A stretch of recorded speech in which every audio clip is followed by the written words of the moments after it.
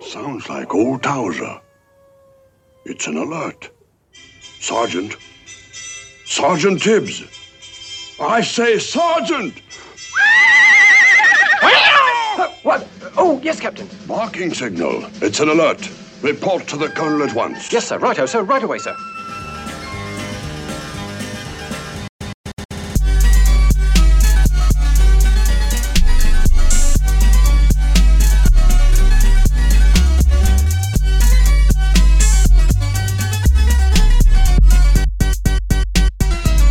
Dishonor on you, dishonor on your cow. Hello and welcome. You're listening to Mouse Madness, a podcast dedicated to bracketing all things Disney. I'm Chris Bowersox. And I'm Kyle Skinner. And we are your hosts for Mouse Madness. Each episode will focus on a single Disney topic, generate a bracket, and debate our way through the madness to figure out who or what is truly the best. Follow us and play along on Instagram at Mouse Madness Pod. Send us an email at mousemadnesspodcast@gmail.com or support us on Patreon by becoming a member of Jerry's Gang at patreon.com/mousemadness. Kyle, we are riding in to another episode, riding into part 2 of Best Disney Horsey. Yeah. Last episode, we had some great conversations about what we do like out of a Disney horse, what we don't like out of Disney horse. And here's the part of the bracket in which we're like, okay, is it best horse? Is it best Disney horse? Most realistic horse. Most realistic horse. What are we talking about here? I don't know. And we're going to figure it out as we go. And here to join that journey is returning guest host Mandy. Mandy, welcome back. Hey, thanks. Excited to be back. After part 1, you had done a little bit of research into what the types of horses these Disney horses were. Did you find any sort of appreciation for horses in your research that may have, warmed you up to them a little bit more than maybe you had been? I appreciate them in their animated forms. Okay. Still a little cautious around them in real life, but hey, it was really interesting to see even just the different kind of horse types these animators took from for a lot of these character designs. So I feel like, yeah, I'm leaning more towards a little warmer towards horses, maybe still not really into, getting up close and personal with one anytime soon, but yeah. I can appreciate them. Whenever I'm at the parks and I am walking around one of the horse pulled trolleys or any of the horse pulled vehicles, my mind automatically goes to what happens when they freak out. Yeah. And how can I not be next to them if they were to freak out? Yeah, I don't know why. Because it's obviously never happened. Or at least I don't know that it's happened, that these horses have freaked out. But there are so many people on Main Street while these horses are walking down. I'm like, man, I know that they're very well trained. I know that they're working and they're meant for this. But what happens if they get spooked, man? Because my thought is always what happens when that tail comes up and it just starts pooping. Yeah. Which does happen. I need to be ready to start booking it in the opposite direction. And that was the best part about the Aladdin parade was that they had Jafar going around picking up the poop. That's right. It's great. I love it when they have horses in parade at Disney. I love the poop scoopers. They're the best part of it. True. Oh, man. Yeah. All right. So we're going to talk more about horses. But first, Chris, we got a couple of emails. Yeah, baby. Oh, man. The inbox is usually dry, but we got a double feature not too long ago. And I've been meaning to address them. I've been meaning to talk about them on air. And I just forget. So here I am. I remember this time. We've got one positive and we've got one constructive criticism. Yeah, And I love it. I don't know that we've gotten one of those. We've never gotten one of them, but it's very valid, and I wanted to at least acknowledge it. I may not read it word for word, but I'll acknowledge it. So our boy Rick wrote in. Rick, shout out Rick W. Don't want to completely blast you on air here, but he basically reached out and it was like, man, you guys are cussing a lot on these episodes these days. You used to bleep them out. I listen to these podcasts in the car with my kids on the way to school. I don't know if I can do it anymore if you guys are going to continue to curse like you do. And Rick, valid point, Rick. We used to do a lot of the bleeping out of curse words. We were very conscious of what we would be saying on air. And after a while, we just kind of didn't care anymore. It's just kind of how we talk in real life, and we wanted to really bring our real life personalities onto this show. That being said, we also just got really lazy in editing, and to bleep out the words adds just that much work onto the editing of these shows. And so after some conversations with Chris, conversations with some other podcasters in the space, we'll go back to bleeping some of the curse words. We'll probably continue to curse on the show, but we will bleep them out so that they're a little bit more family friendly. So I appreciate you bringing that up because, you know, we don't always understand who is listening to the show. We know that it's a lot of our friends and they can deal with that. But when we have folks like Rick W. writing in, we want to make sure that everybody can take something away from this show, and we'll do an effort to you know, make it a little bit more family friendly. I mean, we are a family. We are the Mouse Madness family, and Welcome to our family we time. want to welcome all into it. So we don't want to be exclusive to anybody. So no problem with me. Let's keep it clean, Kyle. We'll keep it clean. The booze might tell me different, and sometimes some things may come out, but that just leads to some more of the bleeping. So thanks, Rick. If you have any sort of, you know, constructive criticism, if you want to call anything out about the shows, you can be like Rick and write in. We don't mind. We love hearing from you all. Another email came in from a member of Jerry's gang, Bryn. There she is. Who recently came in second in our Disney trivia for Jerry's gang. So if you want to win some prizes, come on over to Jerry's gang for trivia. We'd love to have you. She had a bracket suggestion. She wants to be on the pod, which now we will definitely work her into the guest hosting duties, but she's talking best Disney monster. Ooh. Yeah. Which opens the door to really interpret monster however we want to do. And then she replies to her own email and says, or Disney ghosts. You got Scream Team. You've got Christmas Carol. You've got Mufasa in the sky. You've got Grandma Tala as the stingray. I knew it was coming. Like best Disney ghost, but incorporating all of the ghosts. What a great idea. So Bryn, we're definitely going to have you on the pod. I think we responded to your email that we definitely want to do some of these. And the monsters one is also really, really fun because like that opens the door to villains like Frollo. He's kind of a monster. He's monstrous. Yes. So we definitely love those suggestions. Halloween time, we've got some brackets for us now laid on up. So if you have bracket ideas, email us, mousemenacepodcast@gmail.com. If you have constructive criticism, mousemenacepodcast@gmail.com. We want to hear from you. And thanks to Bryn and Rick for writing in. Really appreciate it. Okay. That's out of the way. Spoonful of sugar time, Chris. We're back in the Oakland studios.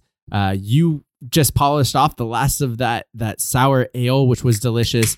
And so I had to provide for part 2, and we are making through the extra alcohol that we have from the wedding. And part of that is White Claws. So you and I are bringing it back. We're sipping on a couple of White Claws that we brought home from the wedding because for whatever reason, they didn't get put out. I'm surprised to hear that you had leftovers because there were a couple events where people were searching. They're scrounging around for the remaining alcohol. And it's like, oh, all we have left is like red wine. Right. I don't know that I can crush this like a canned Claws, but yeah, it got left in one of the fridges that we did not know about. And then we were left unsupervised, so no one could get it for us. So we came home with like 3 cases of White Claws and about 12 packs of Coors Light. Okay. And can we just talk about pizza? Sure, real quick? please. Yeah. Because we're drinking these White Claws, but I came in with a little Pizza Hut Saw that today. Ooh. Yeah. And it was Target Pizza Hut. So yeah, exactly. So like there's this little display case in my Target that has like takeaway Pizza Hut pizzas. Yeah. And every time I walk past it and I'm just like, one day I think I'm going to try it, but I'm going to be so embarrassed when I do. And today was the day. I did it. I said, I'm going to give it a shot. And here's the thing. Let's talk about Pizza Hut specifically also. I don't think that I've ever had Pizza Hut. I used to crush Pizza Hut. Wow. When I was like 8 years old, 9 years old, 10 years old. Pizza Hut was my jam. We had one in Ramona that had the whole Pizza Hut shaped house, everything. Oh, yeah. Doing the Book It program where they give you free free pizzas if you read books. Books, yeah. They had like little Pizza Hut characters. Okay. In the 90s, all of the fast food restaurants had their own character. Pizza Gang. Hut. They had like a little pizza cutter guy that was like a character. And I will never forget. This is Disney related, so I'll say it. Okay. This is an all-time childhood memory. They gave out this kind of like gack. It's kind of like a slime material. Yeah. At one point, and Flubber had just come out. Oh Yeah. And what is one of the qualities of Flubber? my God. He's a little slime boy. It's slimy and it's also very bouncy. Yep. So I was like, here's what I'm gonna do. I'm gonna take the Flubber, they're the slime, gack, yeah. and I'm gonna put it in the back pocket of my pants. And I'm I going will- to sit on it and I'm going to bounce up off of the ground. Oh no. Oh no. Oh no. And it absolutely ruined my Phoenix Coyote sweatpants. Oh no. So, fun story about Pizza Hut and Disney. Anyways, they changed the recipe at some point. Like in like the 2010s, they changed the recipe and it tanked. Oh, It was okay. awful. But I think they changed it back because this, mind you, this is like a Target takeaway pizza. And I Right. was like really, really into it. It was pretty good. Okay. Cheese was solid. I'm not a big sauce guy. The bread was meh, but the cheese was really good. So I'm optimistic. I might try it again, like in a normal Pizza Hut. Right. Yeah. Is there a Pizza Hut in the net? The Pizza Nut? Don't know. Haven't looked for Pizza Nut before. But shout out Pizza Hut. Okay. Shout out Target Pizza Hut from Target. as Sure. well. I've never had Pizza Hut. I know there was one in Hollister, but it was on the further end of town, and there was a Round Table and a Mountain Mike's that was closer to us, so we used to get that. Mountain But Mike's is trash. I remember really liking Mountain Mike's, but also that could have been because they had an arcade in it. They So, also might have changed the recipe. All these pizza Yeah. places changed their pizza recipes, and I don't Totally. know why. Totally. You know what is a staple though? A local staple? San Jose Bogies. That Ooh. will always be the best. You're not wrong. You're not wrong. We might have to make a pizza trip to South Bay. It sounds like a Great America and Pizza Trip is Oh. on the docket, baby. Yeah. Are we going to Great America Fest with Oh, yeah. I Am Sue? We should. Screw it. Great. Yeah. Pizza, White Claws, spoonful of sugar is riding high. Mandy, what you got? I have one of my favorite cocktails, which is a Kir Royale. It's my favorite because all you gotta do is put a little creme de cassis, or however you pronounce it, with some Sure. champagne, and you got a little nice, fruity little beverage. So, yeah, I'm excited to get into some more horsies today with a little fancy looking drink. So fancy. Is there more or less champagne than your mimosa from last week? More. Oh, Yeah. she's Little back. more. So we'll see how I'm feeling at the end of this bracket, but hopefully my stomach will stay strong and we'll be good to go. Ah, God, love it. All right, let's talk a little bit about how we got here last time. Chris was in the parks recently, so he served as our surveyor of folks that were riding King Arthur's carousel. Asked them, hey, we got tons of horses in the Disney catalog. What are some of your favorites? They gave us 16. Chris mentioned that some that didn't make the bracket were the mythical horses, the reindeers, the Waternock, Pegasus. We talked about some of the other cartoon horses like the Jolly Holiday horse. And we got to a round of 8, an Elite 8 after the round of 16 that has really represented a lot of the Disney horses here. A little bit of everything in this Elite 8. And I'm excited to get to it. So let's talk. Number 1, Maximus, who is from Tangled, is taking on number 9, Snowball from Hunchback of Notre Dame. The number 4, Angus from Brave, is going to take on the number 12, Cyril Proudbottom from the Mr. Toad portion of The Adventures of Ichabod and Mr. Toad. Number 2, Bullseye from Toy Story is going to take on number 7, Captain from 101 Dalmatians. And number 3, Khan from Mulan is going to take on number 6, Achilles, again from A Hunchback of Notre Dame, with the double feature here on this bracket. Chris, I started off last time, so why don't you lead us off with the number 1 versus number 9? Yeah, I think we talked almost as much as we can, I think, about the number 9 Snowball on the last episode. I will say that is another character kind of like Citron, where Jennifer Lee just put in like a Tumblr post that Hans's horse is named Citron, we don't hear Snowball's name at all in the film.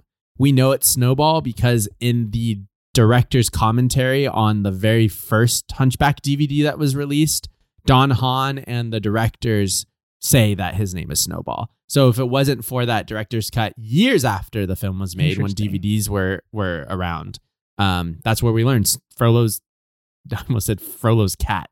Frollo's horse is named Snowball. Maybe Frollo does have a cat. Frollo feels like he should have a cat. Seems like a cat He guy. shouldn't have a cat because he goes crazy for the. I'm not going to say it because we just got. Oh my Listen for bleeping, God.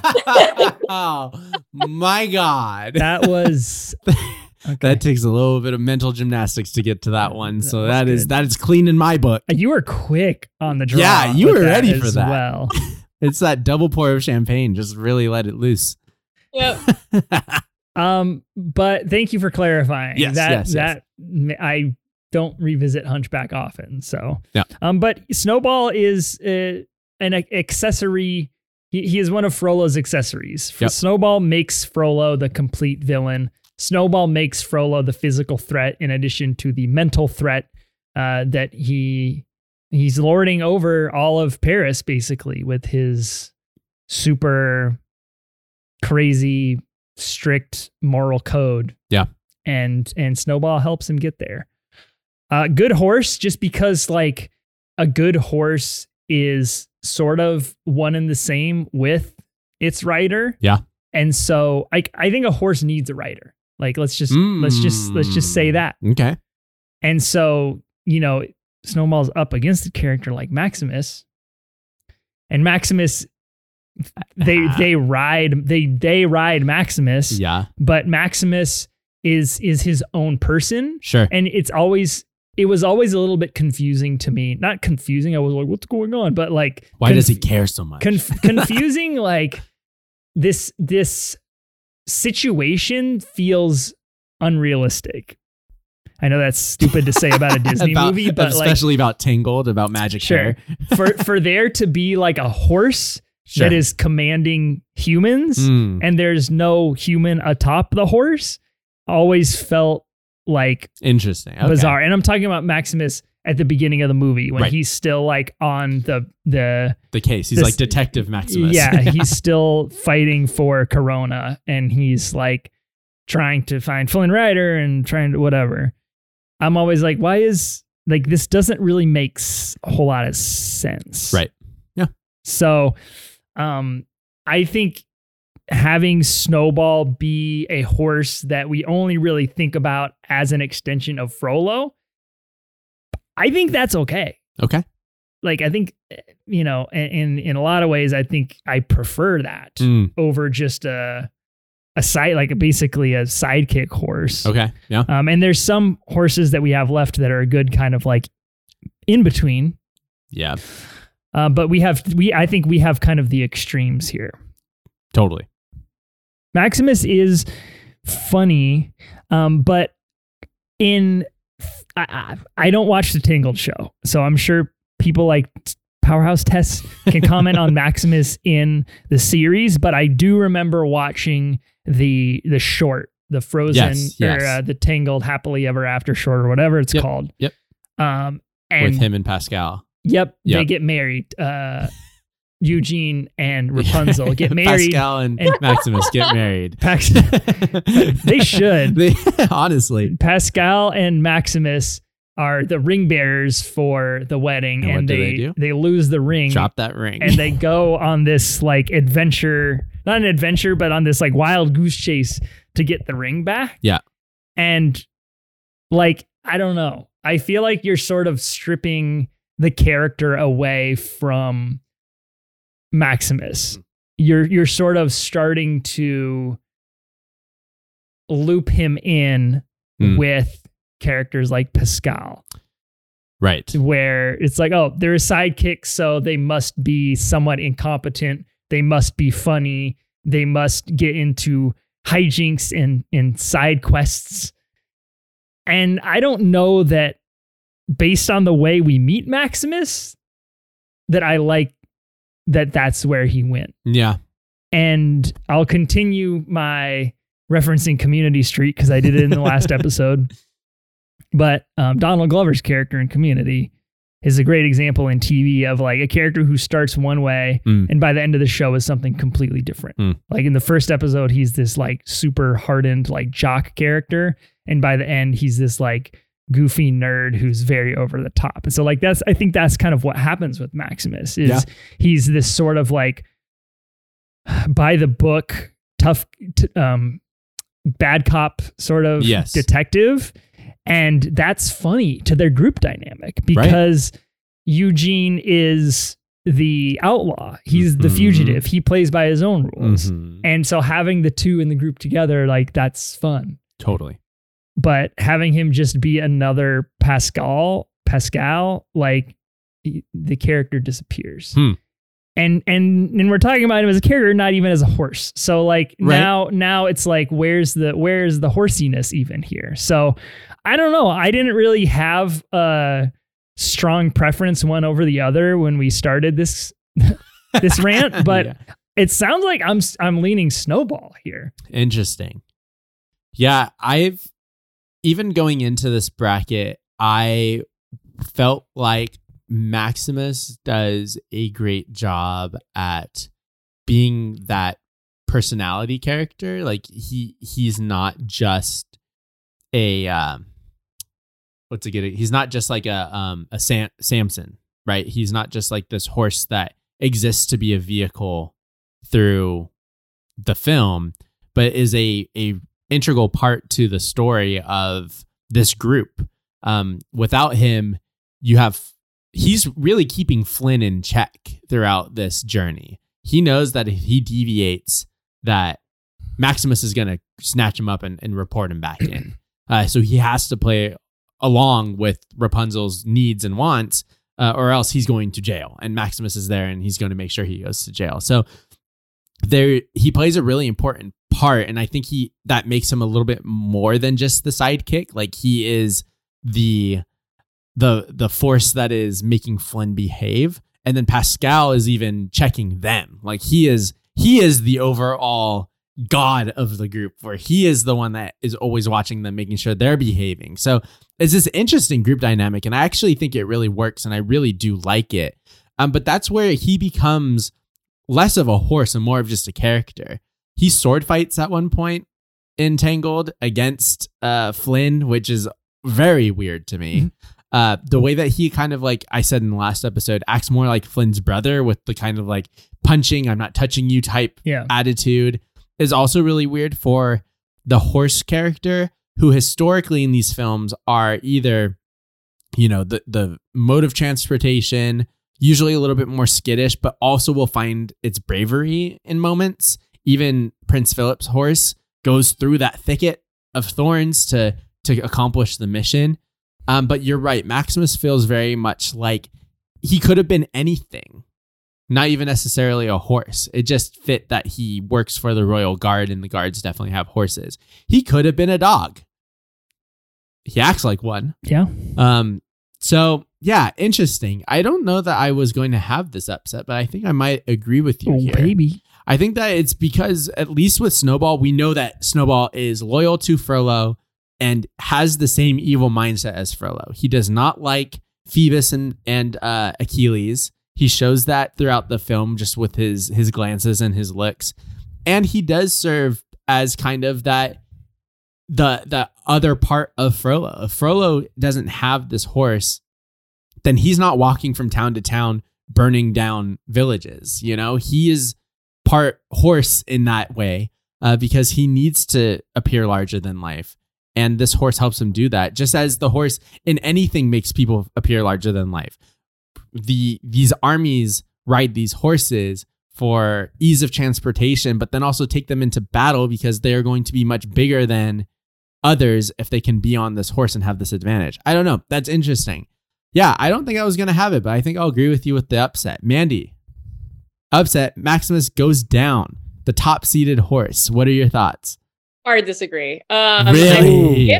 If Frollo's horse didn't even have a name in the credits of the movie, they had to think about it after. I'm sorry. I just don't think. Anyway, we'll get more into talking about Snowball because I have thoughts. But I think Maximus is just such an integral part of Tangled. And yeah, I totally get that, like, he doesn't act like a horse should, but I think that's the charm of a character like that and why he's so memorable. It's just like all of his antics are just like it lends so much more to the story of Tangled than I think Snowball lends itself to the story of Hunchback. But we'll get into it. We'll have some more discussions about Snowball in the next round.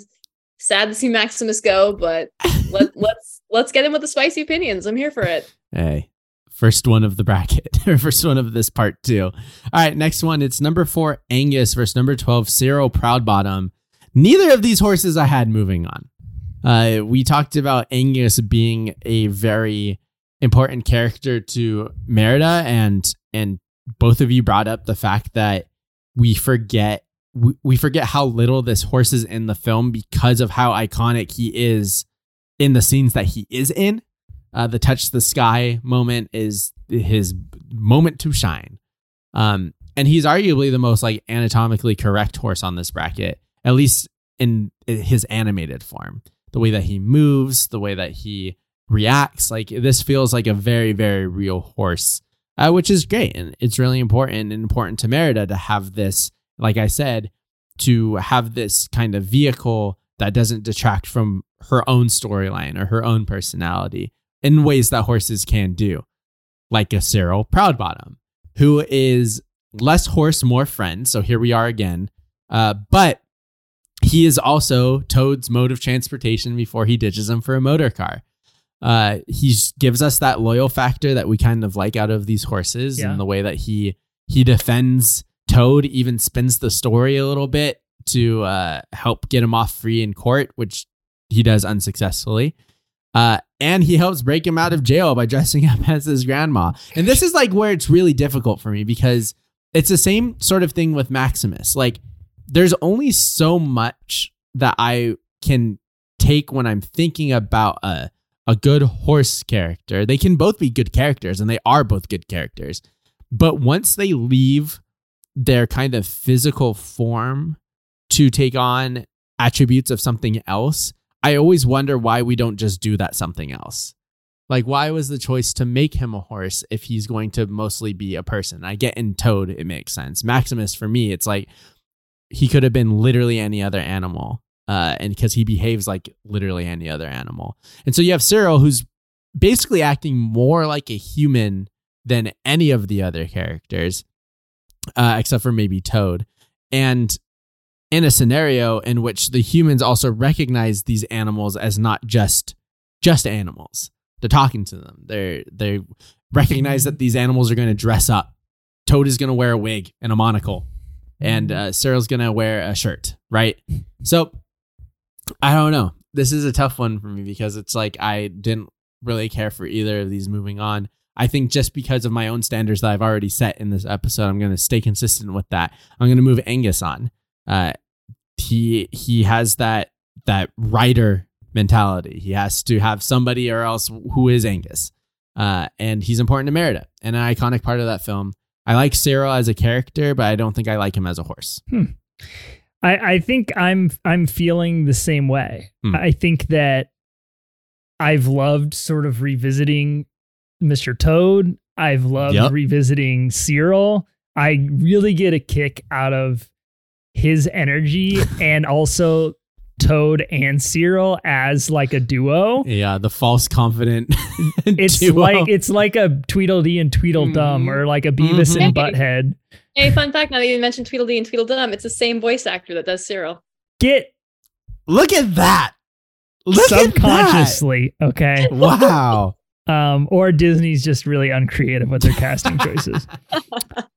But I love that, like they represent that sort of reckless abandon that I sometimes wish that I had. Like I really wish I could have that confidence to be like, not that I'm not afraid. I literally can't process whatever thing that you're afraid of. Like, I don't even see that as something that I could or should be considering. I love that. Yeah. That can be aspirational to me, but I'm with you on Angus. Like, I think what you said about like him being humans kind of kind of valid, and also like, yes, Cyril is loyal to Toad, but Cyril doesn't seem bonded to Toad in the same way that like Merida and Angus are like bonded. You know, like that horse bond is an important thing in I'm not a horse owner, so I don't know like the intricacies of how that works in real life, but especially in a Disney movie, I'm thinking about Joey Lawrence. I was literally just gonna say that. I was like, all I know about horses I learned from that Joey Lawrence film. Horse Sense, the decom. You know, like you have to be able to tame the horse. Like you have to trust it. It has to be able to trust you. Our entire qualifications for a horse is based on horse sense.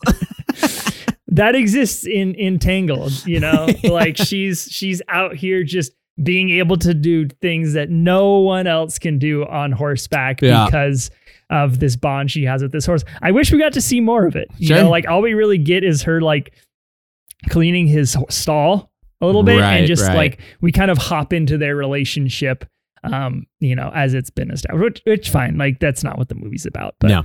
I'm going to agree. I'm going to move Angus from Brave on. Mandy, would you have agreed with us on that one, or is that another hard pass for you? I agree purely because Cyril also really annoys the heck out of me. Whenever I watch Mr. Toad, I identify strongly with Rat. And so I just get anxious for Toad and his bad choices, which Cyril totally does nothing to like. He encourages Toad's bad choices, from getting the automobile to like breaking him out of prison, right? Like it's just...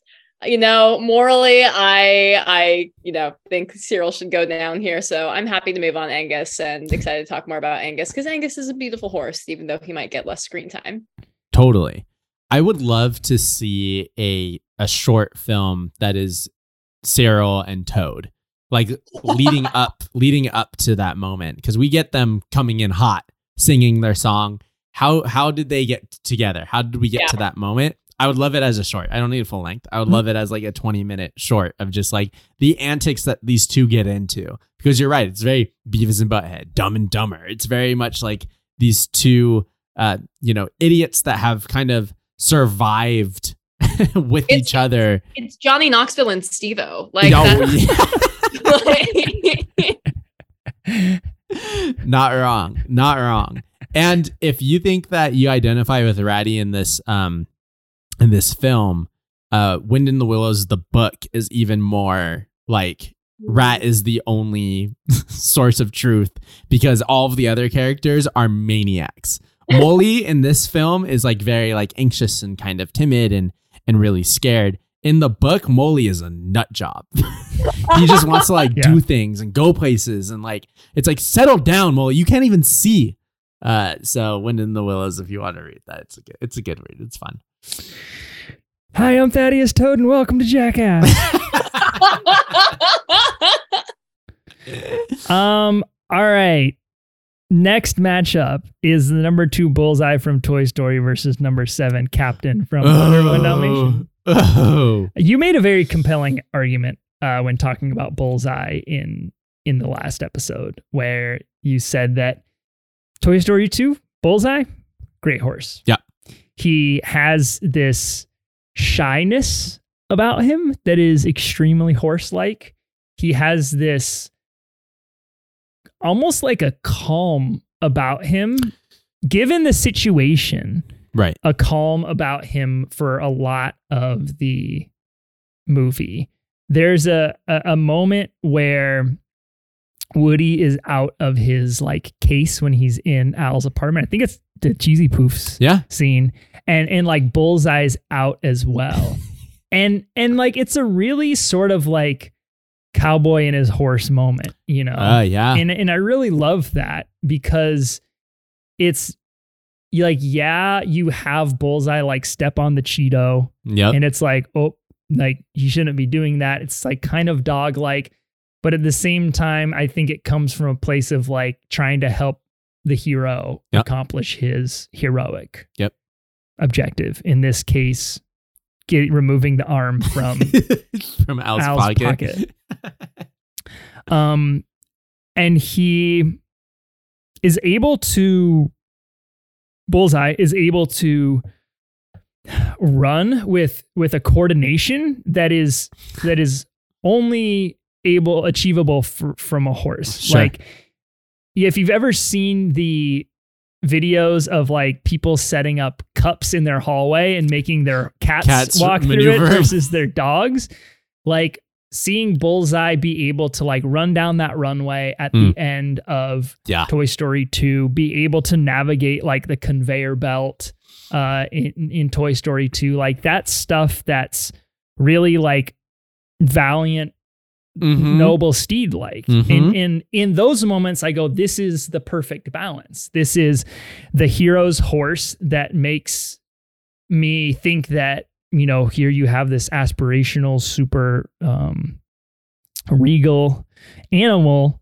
but also he has this big heart to him too, that I think so many people who love horses, that's kind of what they see is like they have this ability to connect with people in a way that some animals don't, or in a way that's slightly different than other animals. And so in Toy Story 2, that's great for Bullseye, but like you keep saying, like he turns into a puppy, he turns into a dog, he turns into, in a lot of ways, a liability for the group, where like he's a little bit of kind of a wild card. Totally. In Toy Story 3 and in future movies. So, and like, we even see that when at the end of Toy Story 2, when they make it into Andy's room and Bullseye gets his hooves painted with Andy, and he spells Danny, and he's like, oh, I gotta like respell it.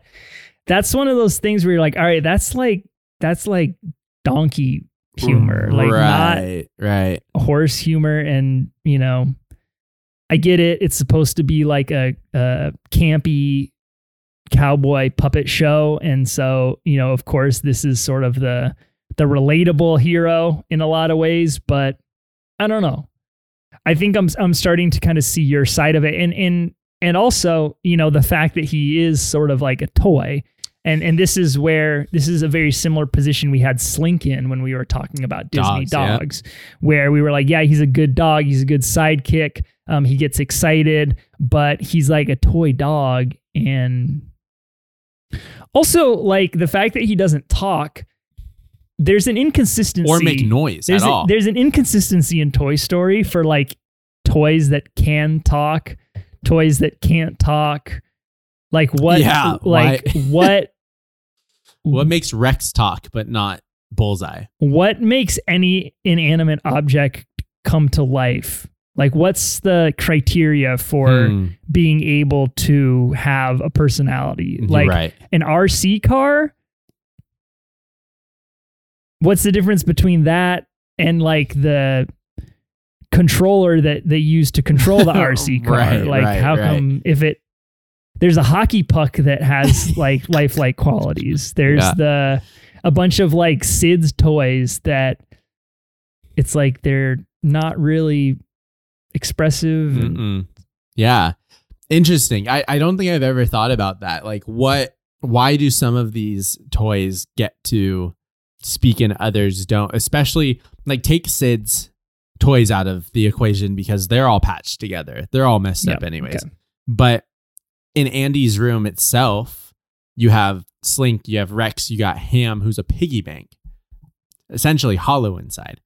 And then you have Bullseye, who's probably closer to build as Woody and Jesse, where he's like stuffed, but he isn't able to speak. He can open his mouth, he has teeth, but he doesn't like make any noises.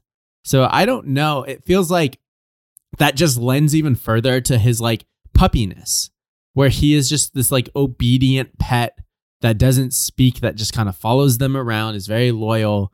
But he doesn't have a lot of the horse-like qualities that a lot of these Disney horses do, where they are neighing, they are whimpering, they are, in some cases, talking. So yeah, it's a really interesting choice for Bullseye, but I think it's also kind of like, you know, we've got enough characters. They certainly do.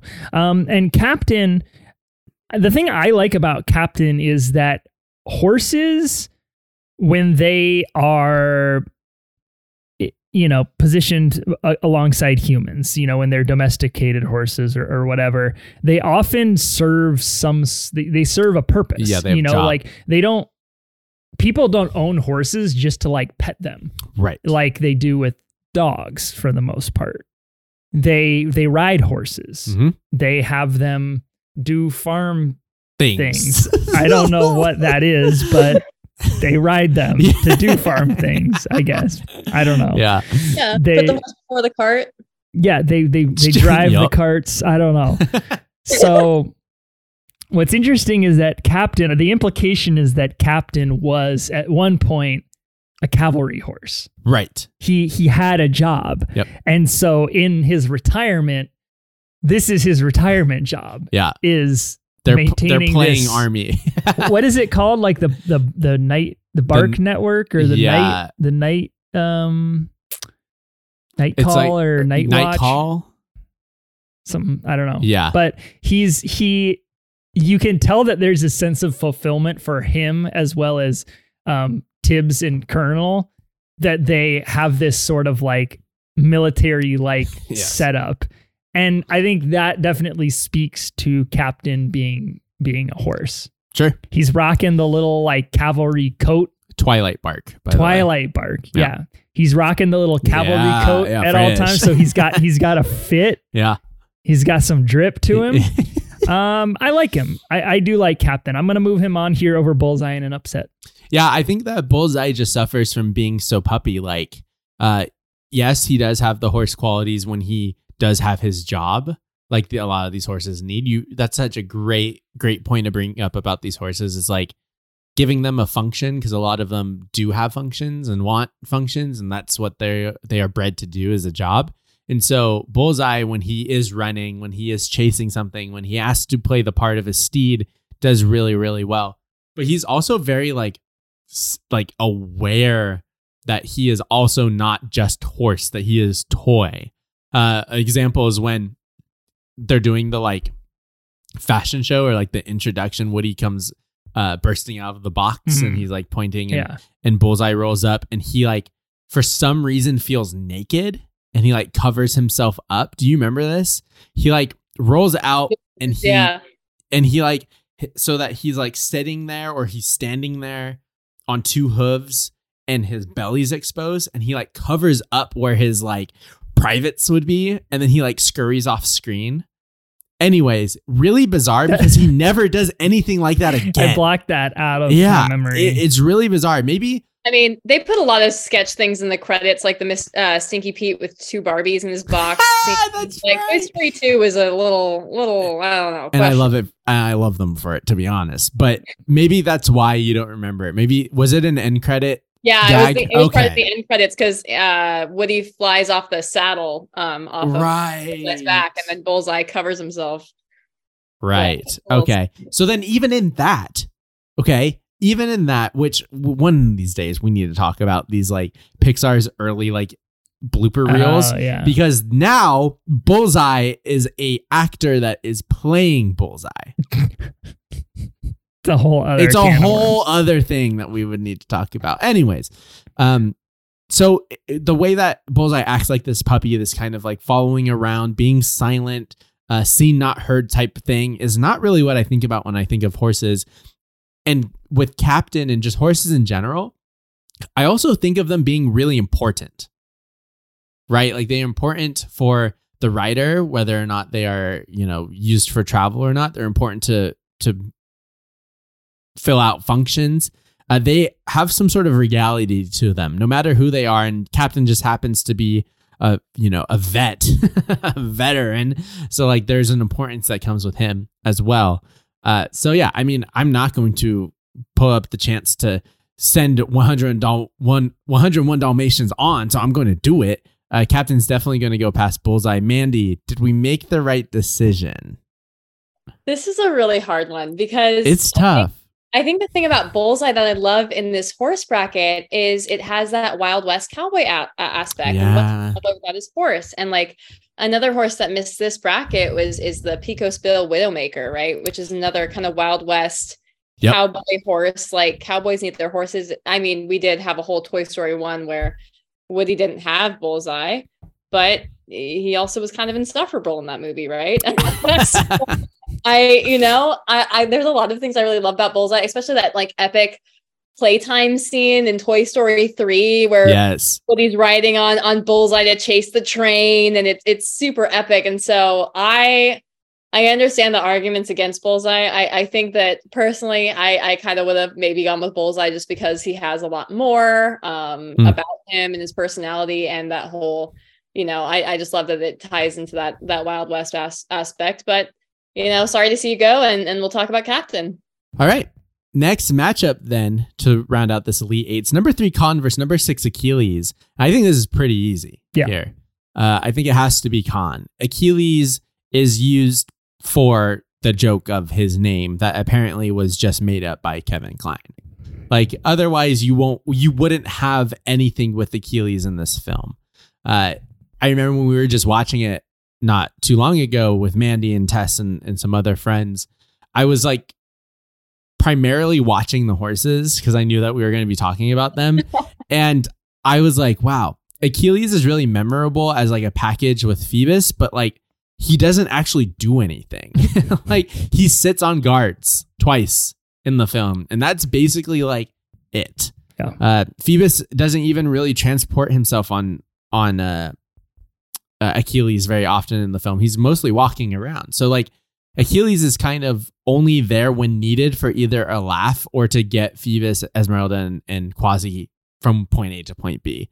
And I like a little bit more out of these horses than just that. And I think like that's going to be an issue later on. But like, I think that they need to give a little bit more, especially in the personality factor and in the connection factor. We obviously know that he has a connection with Phoebus because Phoebus can say something and he'll do it.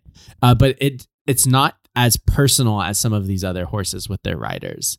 And so like Achilles feels a little bit too surface level to go on to the next round, while Khan feels like not only does he have that perfect connection with Mulan, but he also is connecting with the sidekicks in a way that is not like a Pascal and Maximus feud, where it's more so like, I recognize your importance, but you're also really annoying to me. Like I know that you're here on this journey and I know you're a fraud too. Khan knows that Mushu is not actually an ancestor. Totally. Like he knows that, but he also recognizes that like in order for Mulan to continue on this journey, her believing Mushu is this ancestor is very important. So he's going to put up with them. He's going to, buck him off and spit at him, but he's going to put up with them. And I like that. I think like that lends its hand to a very important part of a horse, which is its smarts. Horses are fairly smart and they're very situationally aware, which is why they are so skittish and afraid. They know when things are going down, so they're going to get out of there. And Khan shows that too. Khan is fairly afraid, but also will activate because he recognizes that he's an army horse. I also wonder if Khan was part of the army when Mulan's dad was in the army. I would say yes, because Khan is like a family horse. Right. And I would lean yes. So on that experience also lends its hand. Like that's Khan's job. Khan shows up as this kind of army horse, as this battalion horse, and so that's really important for Mulan. Recognizes that this avalanche is happening, this army is getting crushed. I'm gonna go in there and swoop up and save them. I'm not gonna run on 2 hooves, and I'm not gonna be like, oh Mulan, where are you? I'm gonna be my horse self and go give them a chance to survive. I love that. Number 3, definitely, like no doubt about it, moves on. I never really kind of considered that idea that Khan has been in this situation maybe before. Right. And I think it leads me to another question, which is, where is everyone else's horse? Yeah. Because well, remember, everybody else like hopped on the wagon. Oh, did they? And went to camp. And they didn't take one of the family members of Mulan because the dad was like sick and fell down. But he's also like, he was requested as like a captain or something himself. And so I'm sure he might have had like a special passage thing where he could roll up by himself. Right. Maybe. Yeah, maybe. I don't know. But Khan clearly doesn't recognize Mulan when they're first Right. going to head out. Yes. Mulan's got the short haircut, dressed in the army stuff, and she rolls into that stable, and Khan's like, who the? Yeah. Hell no. Hell no. And so that's interesting, I guess. But once Khan was kind of calmed down, And it seemed took like no time. he locked in. Yep. I'm with you. Yeah, Khan's a great character, a great horse. Achilles is nobody. Mandy, are we good with that? Yeah, I mean, Achilles is literally the butt of the joke. And Literally. Oh my one of my favorite god! things. So one of my favorite things is I was looking at Google Images for all these horses because I was also like, I think look is really important as part of a horse. Yeah. And this is one of the top results for Achilles, and he's literally doing like a Kim K balancing the champagne on his butt. Oh, little, no. freeze frame. Look at that horse. Look at him look back cakes. at it. Like, yeah, I'm gonna sit on your face. Like, he is, like that is a ridiculous screen capture. And so, you know, I agree. I think Khan, there's a lot of more redeeming qualities to Khan than there is Achilles. So, yeah. That's some Double kind of cheeked up on a that's Thursday some kind of afternoon. furry content. I feel. Oh no! All right, we're down to a final four. Semi-final number 1 is the number 9 Snowball from Hunchback versus number 4 Angus. I think this is where we can send Snowball home. I think this is where we say, the idea of Snowball is great. The concept of his relationship with Frollo is great, but there aren't a whole lot of moments where we see that relationship pay off. Whereas Angus, yes, also not a huge character in the movie, but is at least present for a lot of the important moments in the movie. Angus isn't always front and center, but those situations where we have Merida enter into like the Stonehenge situation, Merida following the will of the wisps, her doing the Touch the Sky music video, her riding with her mom to in the resolution or whatever. Angus is there for most of those big moments on the journey, and while Angus might not be driving a lot of the action or reacting in the way a lot of these horse sidekicks might, I think it's Angus is present more than Snowball is present in the movie. Yeah. Interesting, because I think I'm going to actually go Snowball. And I'm going to do that because for whatever reason, when I think about Hunchback and Frollo, I do see Snowball a lot. I see the opening scene and just how important Snowball, what an important role Snowball plays into the entire scenario that we get ourselves into. Like, he is just obeying Frollo. He is out for blood, really, when he's chasing down Quasi's mom. Like, that is such the low camera angle up at the horse as it's running is imprinted on my brain. And with Angus, I remember him being a part of the film, but until revisiting, don't remember a ton of how he's a part of the film. And like I said, I figured that he was just kind of with Merida the entire time, and that's not necessarily the case. And so I think I'm going to go with Snowball for not only the reasons that we brought up last time with what an important part he plays to Frollo's villainy, which makes him need a rider. In order to exist and be as powerful as he is, he needs Frollo and vice versa. But also because I just have this memory bias towards Snowball, because this big evil horse is hunting down people, is helping enact these horrible crimes, and is by Frollo's side whenever these awful acts are happening. Frollo doesn't really do a ton of bad things without his horse, until he gets to the final scene in which he is climbing the tower with his sword and wailing like a madman, or he's sitting in the Festival of Fools. Even then, he doesn't have the courage to act. he's just kind of sitting silently, getting punked the entire time, and then uses his voice to turn it. But it's not until he has his horse when he acts actually violent towards others. I don't know. I'm going to go with Snowball. Mandy, you're breaking a tie. And I know that you had some things you wanted to talk about with Snowball. Well, yeah. So I think that the reason why I can't move Snowball on this bracket is because he's so evil. He's complicit in not only the murder of Quasimodo's mom, but the attempted murder of a whole dang family. And like Frollo is like, lock this family up in their mill and I'm gonna set fire to it. Who is he riding? Frickin' Snowball. Like, and Snowball's rearing up like, yeah, we're gonna burn this family alive. Like, I can't. Love fire. He's not a good horse. He's a very bad horse. And like for that reason, even though I understand, like, yes, there's some iconic imagery with Snowball in Hunchback of Notre Dame. I gotta move Angus on here. I mean, Snowball is a good horse to Frollo. Yeah. He's just not a good horse to the rest of us. Else, yeah. All right. That brings us to this last Final Four matchup. It's Captain versus Con, and unfortunately, 101 Dalmatians have to go down here. Oh, no. Because when I do think about these horses, I don't necessarily picture immediately like the talking horse when I think about these Disney horses. I do think about the sidekick horse, the one that has a rider that helps our hero accomplish tasks, but also gives us the personality. I think that's what makes like Maximus such a great number one seed, is that we get all personality, no rider.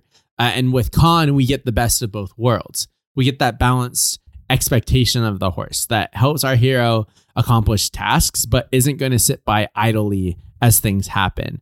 Also will give us some personality. The I've been here, done that. You all are children to me, to the other animals, but to Mulan, we're locked in. We are going to be as one. We're going to be a team. And I think like that is part of that horse rider relationship, is moving as one, relating as one. As evil as Frollo was, they had that same connection. They knew that what the task was at hand. Snowball was always going to help Frollo accomplish those tasks. Same connection with Mulan. And you have the added bravery of like a noble steed out of Con, where Con is going to understand the task at hand and be willing to go into danger. And I think that's important to these like fairy tales. Yeah. You always hear about these noble steeds. And I think Con does such a great job of being a character that we don't need to speak because we have enough of them, but also is different enough personality wise from the cricket, from the dragon, from Mulan, from Shang. Own character, but that does not take over the screen, does not take over the story, but you love to see every time they do something. So Con is a great horse. Number 3 has to move on for me. Yeah, the word a lot of things use to describe like a good horse is trusted. It's trusted steed. Yeah, right. And Con is that.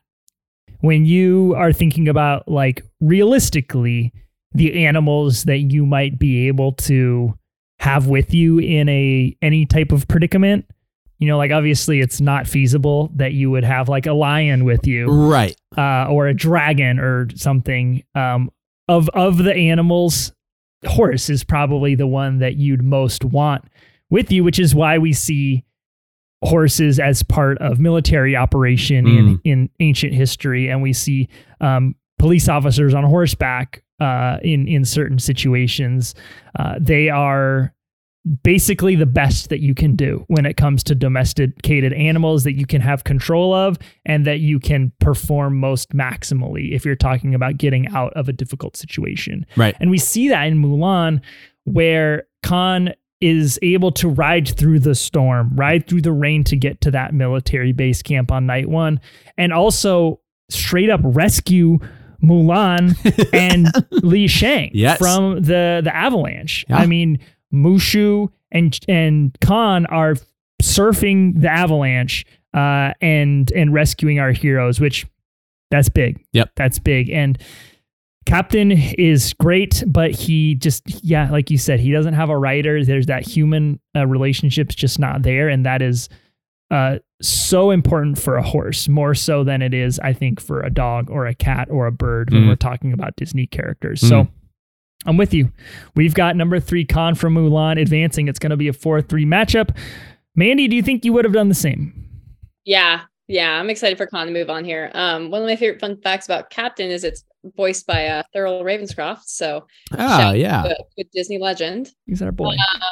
But yeah, excited to talk more about Khan. All right.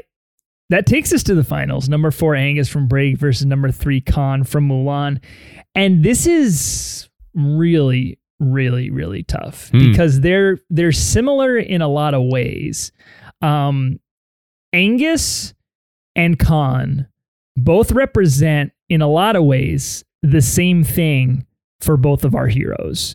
They both come from families where they have specific roles that are expected of them. Yeah. And they both literally use their horses to escape. That. Yeah. And defy the gender stereotype, defy the family role, defy tradition, essentially. So really both horses and both characters have that going for them. Khan, the upside to Khan is that those situations that Khan is in are so much more dangerous.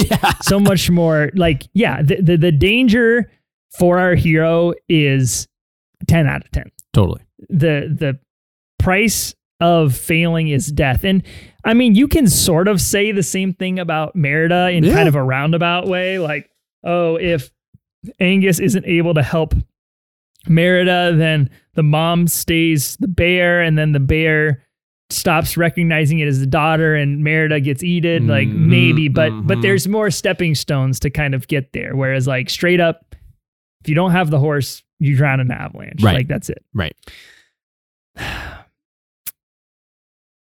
But I'm going with Angus.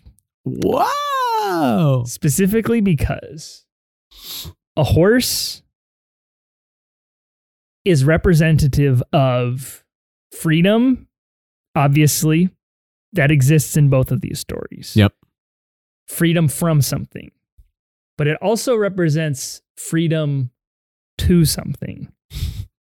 And the place that you want to go when you traditionally ride a horse is the countryside, the prairie, the grasslands, the mountains, somewhere where you are physically in some type of serene environment away from it all.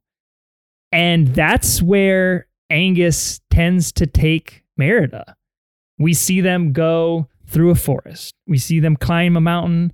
We see them at the foot of a waterfall. These two go to the edges of their kingdom to find those moments of freedom and those moments of serenity. And that's also without kind of pointing out the obvious that very clearly Merida's relationship with Angus is so much more strong than Mulan's relationship with Khan.